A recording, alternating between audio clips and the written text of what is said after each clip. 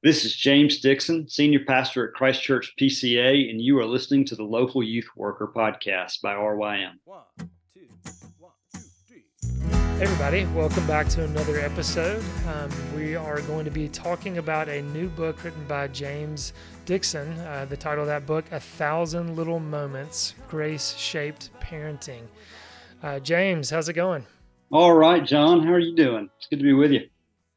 Doing well. Yeah, it's good to see you. And James, as we're going to be talking about this new book on parenting, we're also going to have his son joining us as well, Stuart. Stuart, how's it going? Yeah, I'm great. I'm so great. How are you, John? Doing good. Yeah, it's good to see the two of you. Stuart, it's good to reconnect with you after we got to connect this summer, and we'll talk about that more in just a minute. Just for our listeners, I thought it would be interesting that we're talking about a book on parenting to not only have James, the author, as the parent, but then have his son on as well. So looking forward to this conversation. James, Stuart, this is your first time on the podcast. So James, why don't you just tell us a little bit more about yourself, where you grew up and all that good stuff? Well, so I grew up in Dalton, Georgia, North Georgia, and crossed state lines, went over to Auburn for college, and had a bit of a winding journey after that in Atlanta and up in North Carolina. But eventually, the Lord called me to ministry, or maybe eventually I stopped running from that call, and our family wound up in Trussville, Alabama, to planted Christ Church PCA here. And how long ago was that you planted the church? Yeah, we moved here 12 years ago. Stuart was in the second grade. His older brother Pierce was in the fifth, and his sister Blair was in the fourth. So we've been here for 12 years, planted the church, and it's been quite a family affair. Along the way, I got to I got connected with RYM, and my first introduction there, I think, was at YLT. So we've had a multi-year journey with RYM. So it's really cool to be with you. Yeah, I know our paths have crossed at youth theater training. And have you been to some of the summer conferences as well? It seemed like I've seen you down there a few times. Well, I got to go pick up the kids one year, and so I got in on the final night large group. My wife has been there to chaperone. For some reason, the kids wanted her to chaperone and not me, but I get to enjoy it from a distance. But I think I'm the only family member who has not been for the whole camp. Gotcha. And tell us too, I know you'll be transitioning to a new call in the new year, I believe. Why don't you just let us know a little bit about that? Yeah, sure. So in January, I'm going to be transitioning to Covenant Seminary in St. Louis, serving as Vice President of Advancement. That is an evidence of the Lord's surprising calling.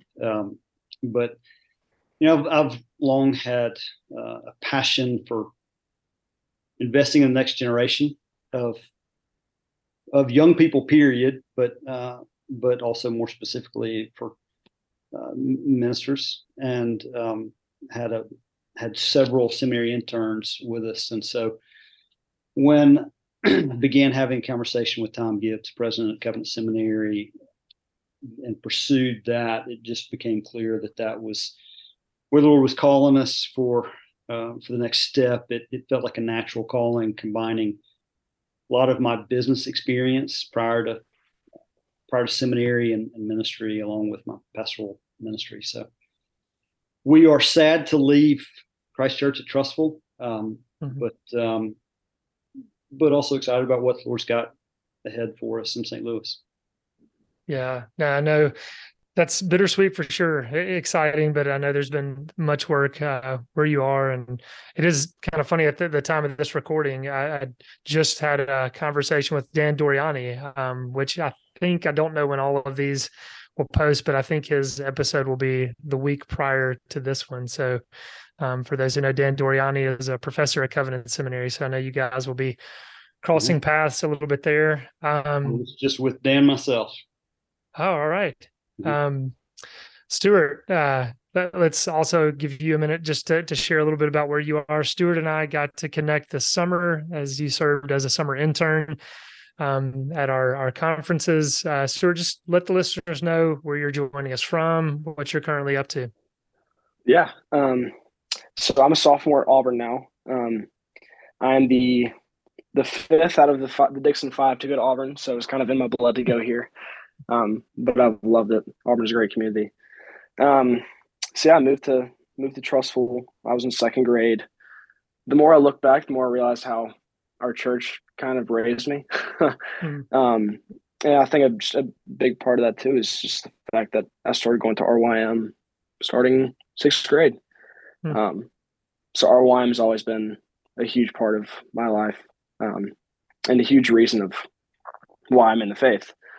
But then also just got the amazing opportunity this summer to intern for RYM and love getting to know John and all the other guys on staff. And then just the internship and all in all it was one of the best experiences of my life, and I've loved it. So yeah, it's good to see you again, John. Yeah, I know. It was fun Yeah. getting to you this summer, bud. Yeah, no, that was as we're jumping on, just getting to reconnect prior to Yeah, recording, and there are a lot yeah, of, as I think of those who tune into this podcast, a lot of parents tune into this.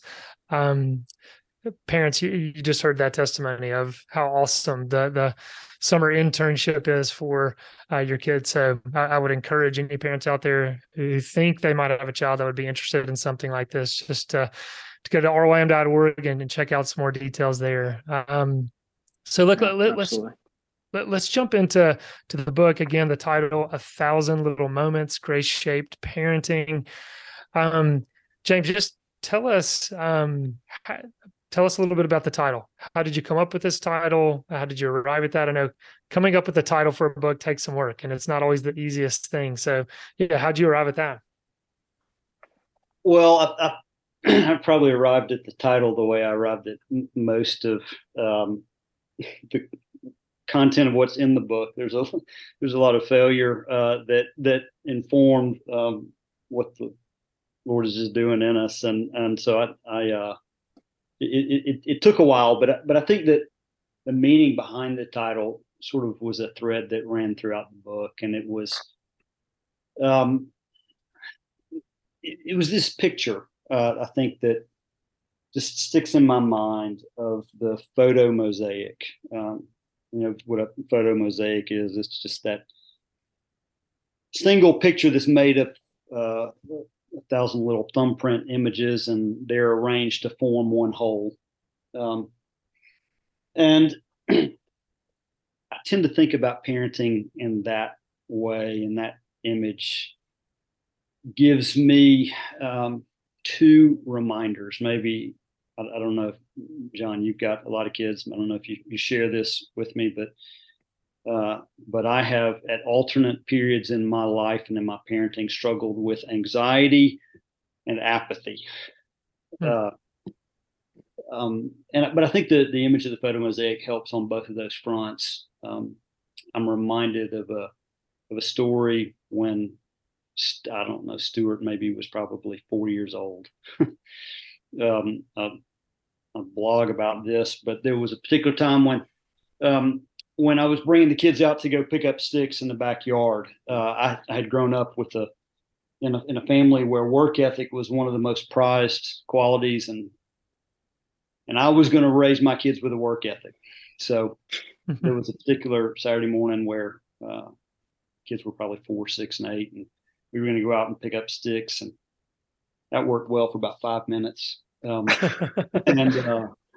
it was the same way for a long time too. Well, there's good news at the end of that tunnel. Lord does build it in them, but after 5 minutes they were done, and when they were done, I lost my mind because I thought in that moment I had to do it all. Hmm. And I think maybe for a lot of parents, we put too much on any one moment, and that builds anxiety. And we can be free of the tyranny of the moment, also because God's sovereign over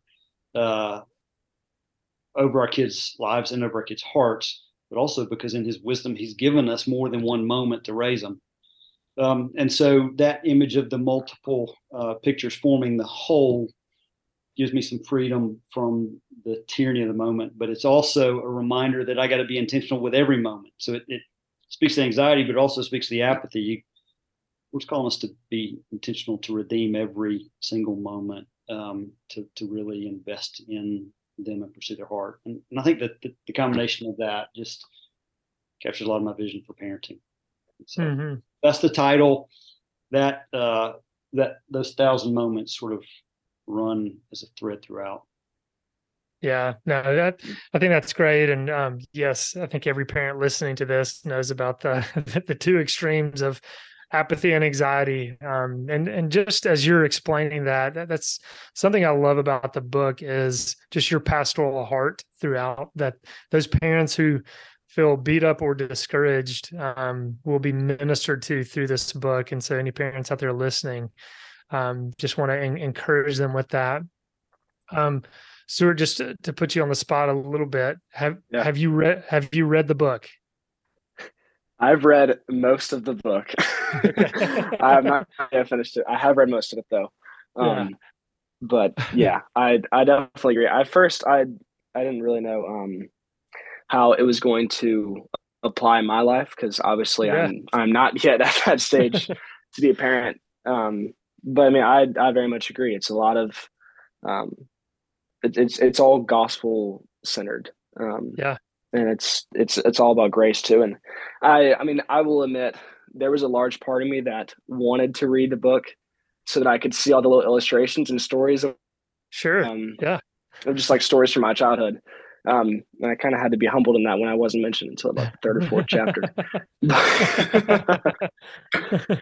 No shot or anything. But so just curious too, that like when your dad first told you, "Hey, I'm going to write a book on parenting," do you remember when he told you that, and kind of what were you thinking when he shared that with you? Oh gosh, to be honest with you, I think I was too young to think it was that cool. I mean, looking back now, I wish I had more of an appreciation for it. But I think, I mean, yeah, honestly, I do think I was a little too young. But it's just kind of like, who cares? Let's go throw the football right now. That's kind of how I was. But I mean, I do enjoy reading all the books and looking through the stories, and I mean, it's great just to kind of reflect on old memories. But I think I learned a lot just about the patience that it takes, just through parenting, but also like even through ministry or throughout it all. Because those, like you said, the little moments that it takes. Like I remember, just from like a different perspective, this summer I was talking with Joe Deegan, and we were talking about how when we were kids we used to like watch our parents do all the small things and how that kind of impacted us. And for Joe, he said that he would see his dad come home from work and give his mom a foot massage, and it was like just that small act of selflessness and service to his wife that he pointed out, and now he like wants to continue doing like the same small acts. And for me, looking back, it's things like dad watching you help mom with the dishes every night, and there are times where you say like, "Hey, I got it. You can go and do your thing," and like you take that responsibility. And when I'm in fifth grade, that age, like that doesn't really resonate with me. I just kind of see it happen. It doesn't actually have an effect on me. But like as you see it over time, I see how that affects how I view like how I want to go about a relationship or how I want to go about parenting. And honestly, I think it just makes me respect how much patience you had with me, because I think about all like the really true things you would kind of instill in my heart from an early age. I remember when I was in fifth grade going to a baseball game, and you would pray with me beforehand, praying that my identity would not be in baseball, but it would be in God. And I was a fifth grader. I'm like, yeah, that's right. I have no idea what that means, but that sounds right.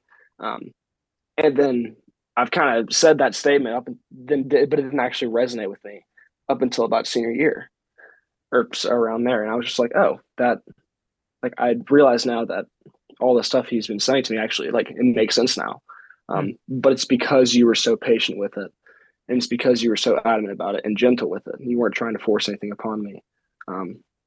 But yeah, I think that just makes me appreciate so much how much patience you had with us. Hmm. That's awesome to hear that. And James, I know that's encouraging for you. Look, I know we're going to take a break in just a second, and we're going to get into some more of the kind of details and structure of the book. But Stuart, as you were just saying, kind of the memories that came up from reading the book, I'm just curious about family traditions. Just some of those that you look back on as a family. Do you guys have some significant traditions that you think about? There's one I'm thinking about specifically from the book, but I'm just curious what comes to mind for you guys.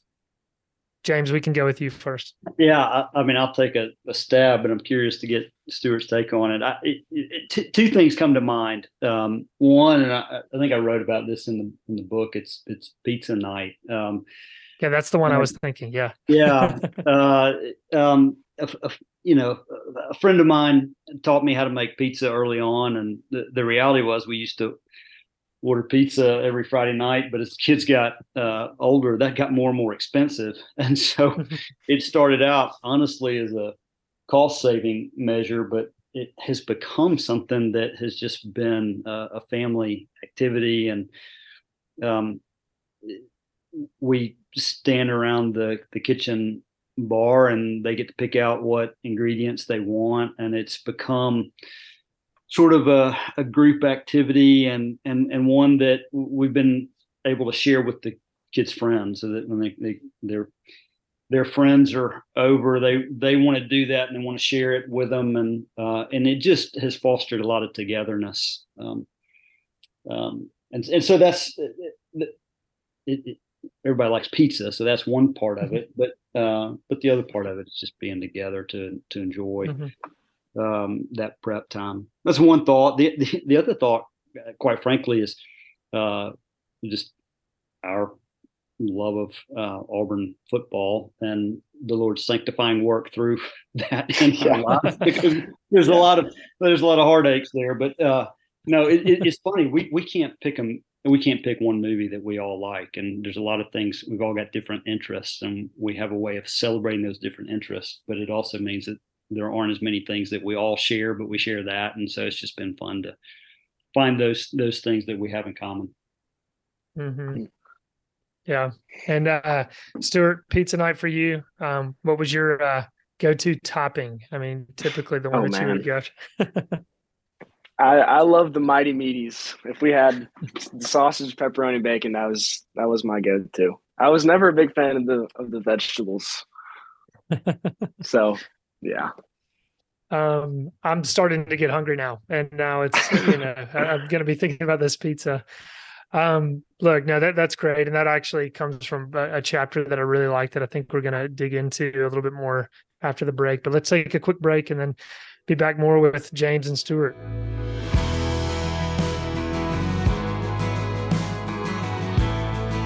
I'm back here talking with James and Stuart Dickson. James, why don't you just give us kind of the big picture of this book? I know it's broken into 3 sections. Maybe just kind of highlight those 3, and then we'll dig in at some certain places. Sure. Yeah. I mean, one of the things I'd say about this book is it's not a how-to book. My wife is kind to remind me that if it were a how-to book, I wouldn't have any place writing it. So that's not the goal here. This is not a formula of parenting, and I have to resist that in my own heart. I want a set of quick instructions, and I know most parents do, but I don't think that's helpful for us, because it tends to reduce what we're doing in parenting. It reduces the goal to something that is lesser than. And so, actually, I think I think what we need more than a formula is a way to think about parenting. To call this book a philosophy of parenting sounds awfully heady, and so I don't use that a lot, but I'll use it maybe here because, quite frankly, the structure of this book is patterned after a lot of philosophy of ministry training that I've received from RYM. That is some of the foundation for it. It's the fixed philosophy, the fixed theology, and the flexible methodology. So I'm trying to give parents a way to think about parenting, and then maybe some ideas to spur on their creativity and applying it. So there's three sections: a basics of belief. Think of it as the foundation of the home, and in that foundation, there's 6 chapters on theological foundation for parenting. There's not a lot of specific parenting. It's more just biblical theology that then gets applied to our parenting. So the word, the gospel. What does it mean that God is triune, and how does that apply to our parenting? What does it mean that God is a covenant making God, and how does that apply to our parenting? The fact that we're actually stewards, not owners of our children, and how does the church play a role? So that's the first section, the basics of belief, the foundation of the home. But if you think about parenting in terms of building a home, there's a foundation, but then there's the construction principles, the principles of practice. And there I'm really looking to Jesus and the way he discipled the disciples. What I talk about in the book is if you look to the Bible for the model family, you can be hard pressed to find one. And so my belief is that the church, at least as the church is designed, is the model for the family. And so the leadership in the church would be a model for parenting. I look to the way Jesus prepared the leaders. And there's four sort of principles: engage, delight, shape, and pray. We just spend a lot of time on those 4, and then explaining that and those principles. And then the last section is, I call it living in the house. That would be the practical application, and trying to show what it looks like to be founded on those theological principles or basics of belief, and to then apply them in our parenting together. So there are sections on what does intentionality in early childhood look like? What does intentionality in adolescence look like? And then we take on some specific topics to apply those 4 principles as well. Yeah, that's good. And I love, just thinking back to the first section of those foundational truths. As others have said, many of us live like functional atheists. We say we believe certain things, but then we live the opposite way. And oftentimes it's our parenting that reveals that. We say we believe these certain things, but then when push comes to shove in the heat of the battle with our children, our theology can go out the window. And so it's vitally important, as you've structured your book that way, to begin with that. But then as you kind of get into those practices, and I was kind of talking about this earlier, I think that the engage chapter 8, that's one that just really resonated with me. You talked about the importance of being with, and you shared just your own upbringing on a farm. And I'd love for you just to talk about that a little bit, that those early experiences of life on a farm and some of the work you would do on those Saturdays. Yeah. I growing up on the farm, it was a family farm, and my grandparents were there, my family was there, aunts and uncles, and I remember Saturday mornings. Those Saturday mornings, my grandfather, my dad, my uncles, and I would, my brother and I would meet down at the barn, and we'd decide, or well, they already knew, but I would find out what we were going to do for the day there.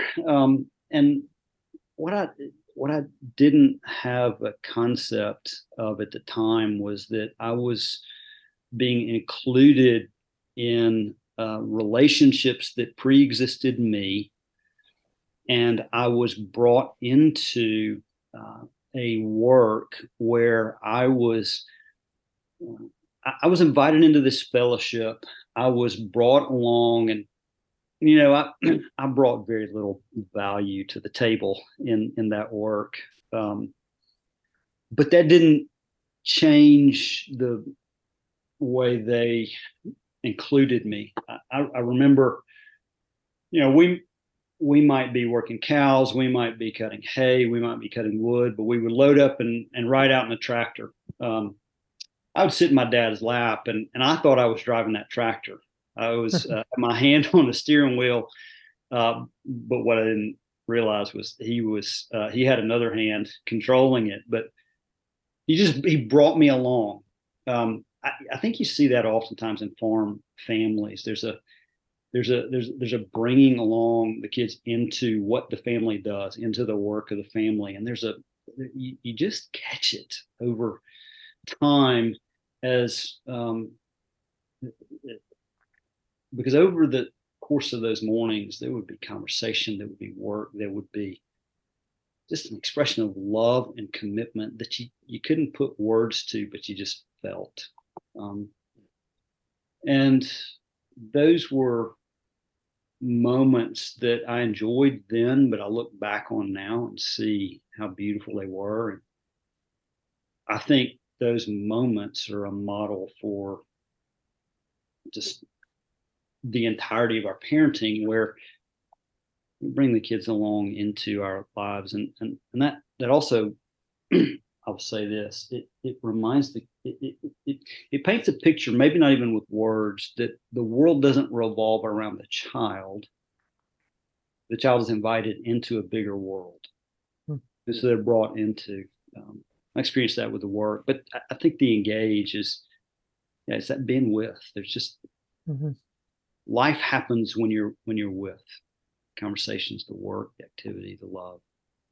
That's so true. Stuart, just curious, as we're talking about being with, can you think of some of those moments just from your own childhood where your parents would invite you into certain activities? This could even be conversations as you get to later in this chapter. Any thoughts that come to mind from that, Stuart? Yeah, definitely. I think the biggest things would be Friday morning breakfasts. Every Friday, Dad would take either me, Pierce, or Blair to breakfast. And I remember, especially in the early days, I had to just be so difficult for you because we would talk we'd be there for maybe an hour or so, but 55 minutes of that would just be hanging out and talking about sports and football and friends and all that stuff, which is great because like you were engaged and you were invested in my life and like even like the small things. But then the last 5 minutes, we'd turn the conversation to be a little bit more intentional. You asked me some harder questions, and then I just shut down. And that happened for a long time, and I know that had to be hard. But again, it was just that patience, and it was just the main part of those breakfasts were not you trying to get something out of me. It was just you wanted to be with me, and that was pretty clear. And I think another thing looking back is I think you blessed us with giving us the opportunity to be around a lot of other men, specifically within our church. And maybe that was just the way the church was set up and that like a lot of the men in the church were invested in our lives.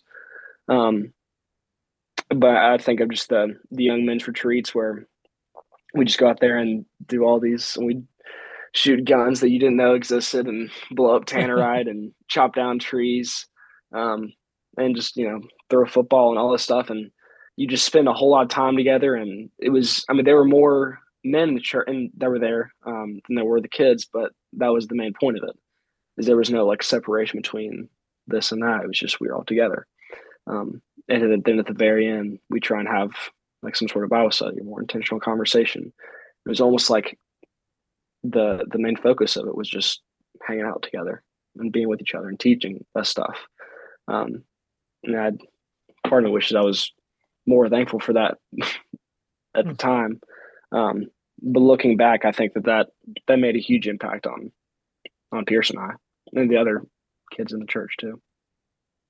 It wasn't hard, by the way, for me. That's been some of the greatest joys. But even the talking about the baseball team or the football game, that was intentional too.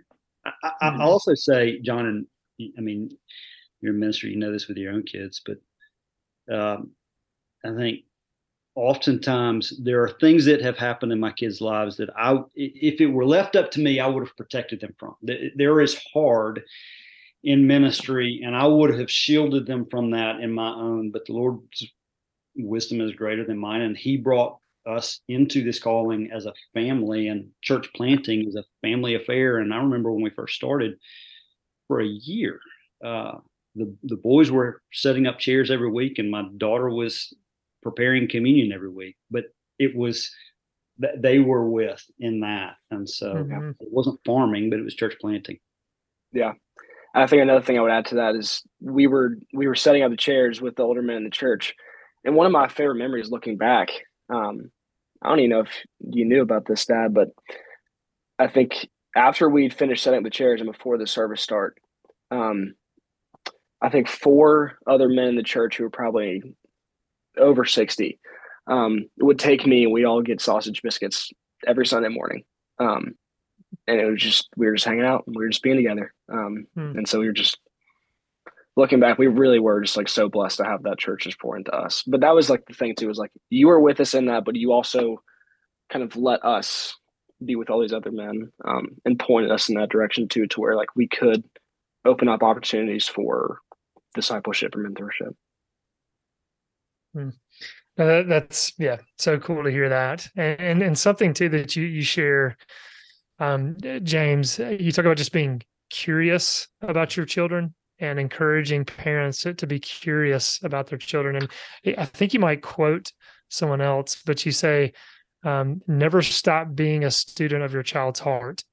And I loved just that idea of curiosity and that statement. Just to unpack that a little bit for us there.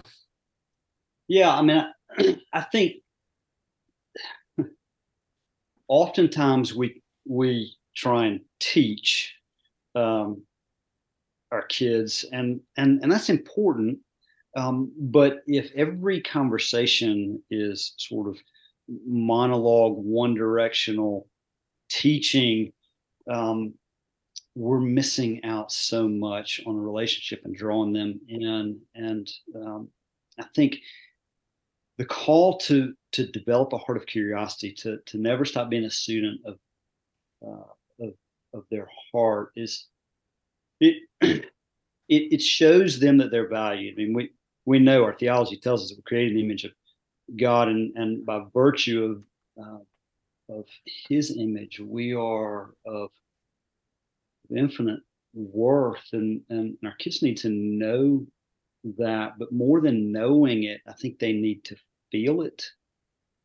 And we can teach it, but I think they begin to sense it as we care enough to pursue their heart and to be curious about their heart. I think it's yeah,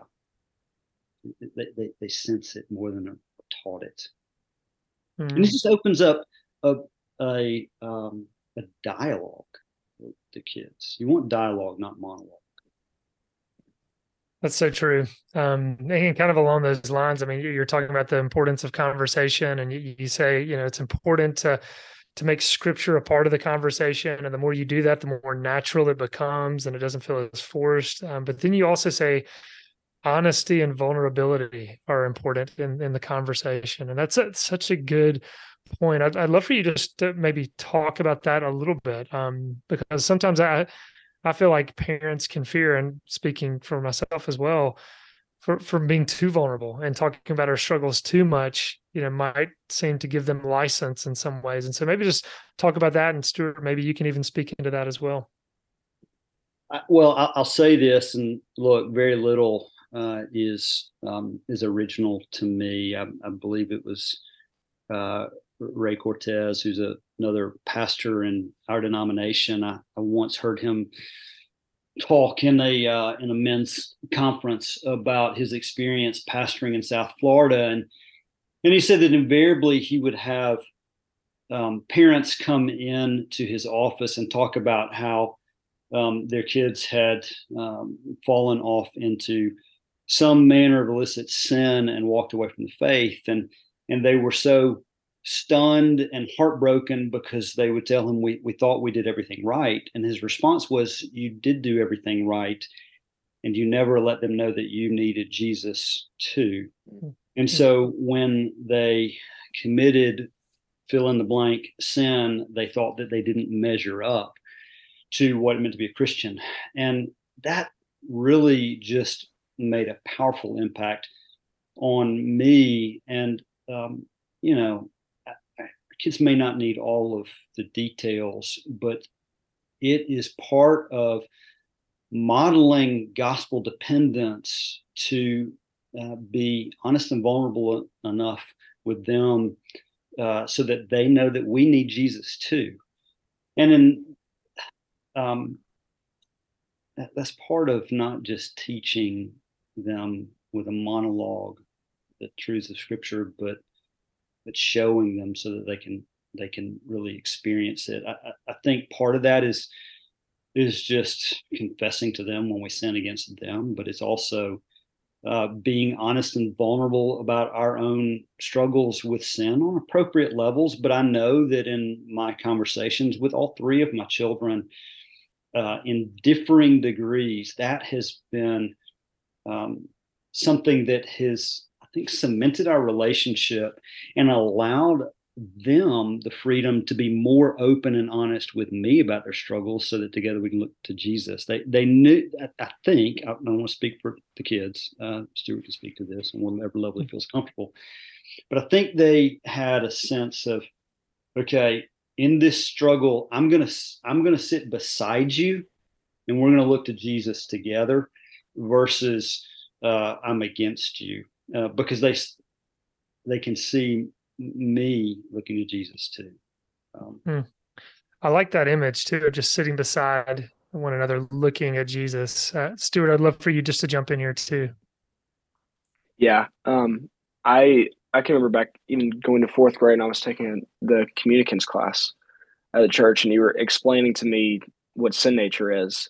And looking back, the way you worded it first kind of scared me because you were like, Stuart, you were born with the disease called sin. In fact, I was too, and we all were. And at first you really freaked me out.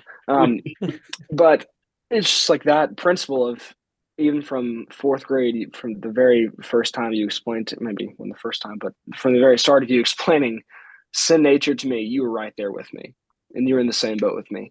And I think especially being a pastor's kid, having that in my mind, it made it to where I was not trying to grow so that I could be like you. And I wasn't like, you weren't my standard, if that makes sense. And it's like, I didn't necessarily feel a pressure to do all the right things so that I could just be the same person as you are. And instead, it did feel like you were just kind of like by my side or in a way, even in my corner, just encouraging me and pushing me the way towards Christ. Cause like that you said, like just from the very beginning, like it's Christ, Christ, Christ. That's growth. That's truth. That's life. And it was never about, I mean, this is like, I guess more so specific to just being a pastor's kid, but it was never about, living up to any sort of standard. That's encouraging to hear that. I know in another chapter, James, you talk about just delighting in your children, and you do such a good job just showing what the gift, the gift that children are to us. But then I do like how you caution kind of at the end of that chapter of, delighting in our children, but not allowing our lives to revolve around them at the same time, that you do a good job of encouraging parents to focus on their marriage as well. And so maybe just talk about that a little bit with us. Yeah, I think, well, a big part of it is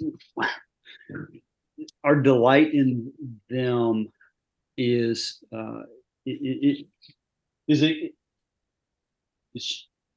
is making sure they know that they don't bear the weight of my happiness or the family's happiness, that they're brought into, as I said, brought into something that is pre-existing, and that part of that is, as you said, this delight in our marriage and making that a priority for them. But it's also letting them know that that our discipline of them is one of the ways in which we delight in them, and we're still delighting as we're disciplining, and we discipline because we delight. I think the biggest thing um, is that uh, they don't feel, on one hand, they don't feel the weight of the family's um, joy. Um, but the other part that I speak to in there is that delight also means that we're going to shape them. And so I talk about what delight doesn't mean. In 1 Kings chapter 1, there's this passage where um, Adonijah, David's son, decides to exalt himself as king, and there's this very telling. It almost feels like a throwaway comment, but it's very profound. It says that David had never at any time asked him, "Why have you done thus and so?" In other words, uh, David hadn't challenged his son. Um, he hadn't disciplined his son, and so he missed that. Delight doesn't mean that we spoil them rotten. Delight means that uh, we value them, we take joy in them. Um, but that is that's because of who they are, not because of what they do. Mm-hmm. And so there's a freedom then to discipline as well. Yeah. And a little later too, you've got a chapter about prayer. Stuart, I'm just curious, you reflecting on how your parents taught you how to pray, both just kind of through their words, their own instruction, but then just kind of watching their example. What are some things you kind of have gleaned from prayer from your parents? Yeah. Um, I think going back to the Friday morning breakfasts, I think just about every time you'd ask me how you could pray for me. And I think from there, for a while, of course, it would be very surface level requests. But I think from an early age, you actually put in our hearts an understanding of the importance of prayer of repentance, and prayer of supplication. And I think prayer of repentance isn't something that is not touched on as much as it should be touched on in our day and age in our church. Um, but I think from that like early standpoints, like I heard this summer's repentance is not turning from bad thing to good thing, but it's turning from bad thing to God. And I think just from praying with you, hearing how you pray for me, um, it's quite clear that you understand that God is He's the center of your prayer life. He's the center of your ministry. He's the center of our family. Um, he's the center of your relationship with mom. But also just like learning how to turn from bad thing to God, and turn to true repentance. That made a big impact on, I think, my own prayer life looking back.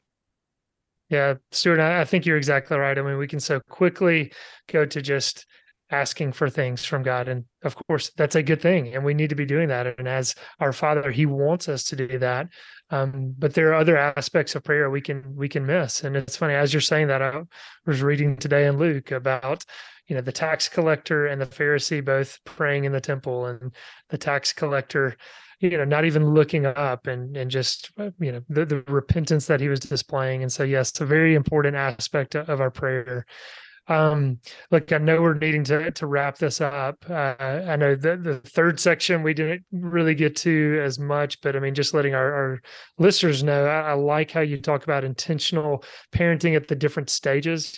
We have early childhood, adolescence, and then the transition to adulthood. I like how you end that there. There's a word on fear for fearless parenting. There's a word on sex and talking about the talk. James, I would love for you to talk to us just a little bit. You've got a website where people can buy the book, but then also you have a 12-week study that goes along with this. So maybe just point our listeners to where they can pick up this book and then a little bit about that 12-week study that goes along with this. Sure. JamesDickson.org. It's Dickson, JamesDickson.org. There's a blog on there, and there's a button where you can access the book. You can get it on Amazon or other online booksellers. But there's also a workbook study that we've put together that you can download for free from the website, and it's meant to be something that would facilitate either Sunday school or small group study. I think it's helpful to read books like this on our own, but we all know that we grow more as we process things together. And I think that the structure of this book is again not meant to be a how-to formula, but it's meant to be a way to think about parenting.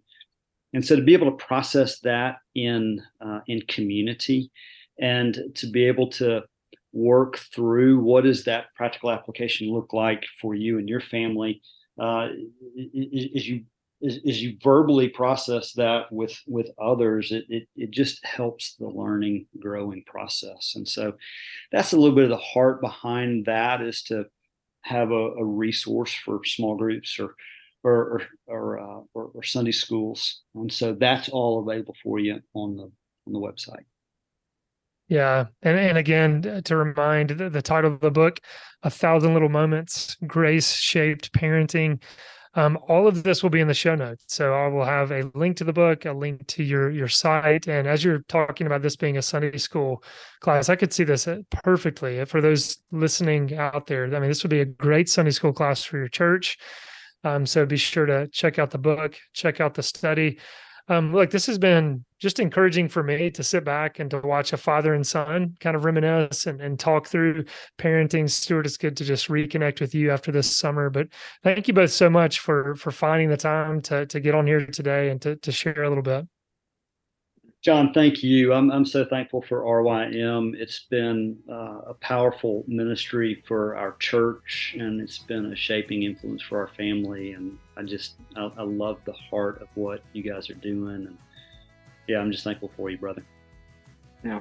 Again, thank you so much, John. It's always good to reconnect with you, and I'm thankful for RYM. I'm thankful for the RYM family. And just, yeah, thank you for having us on. It's been fun. Absolutely. Without money, oh, come and feast without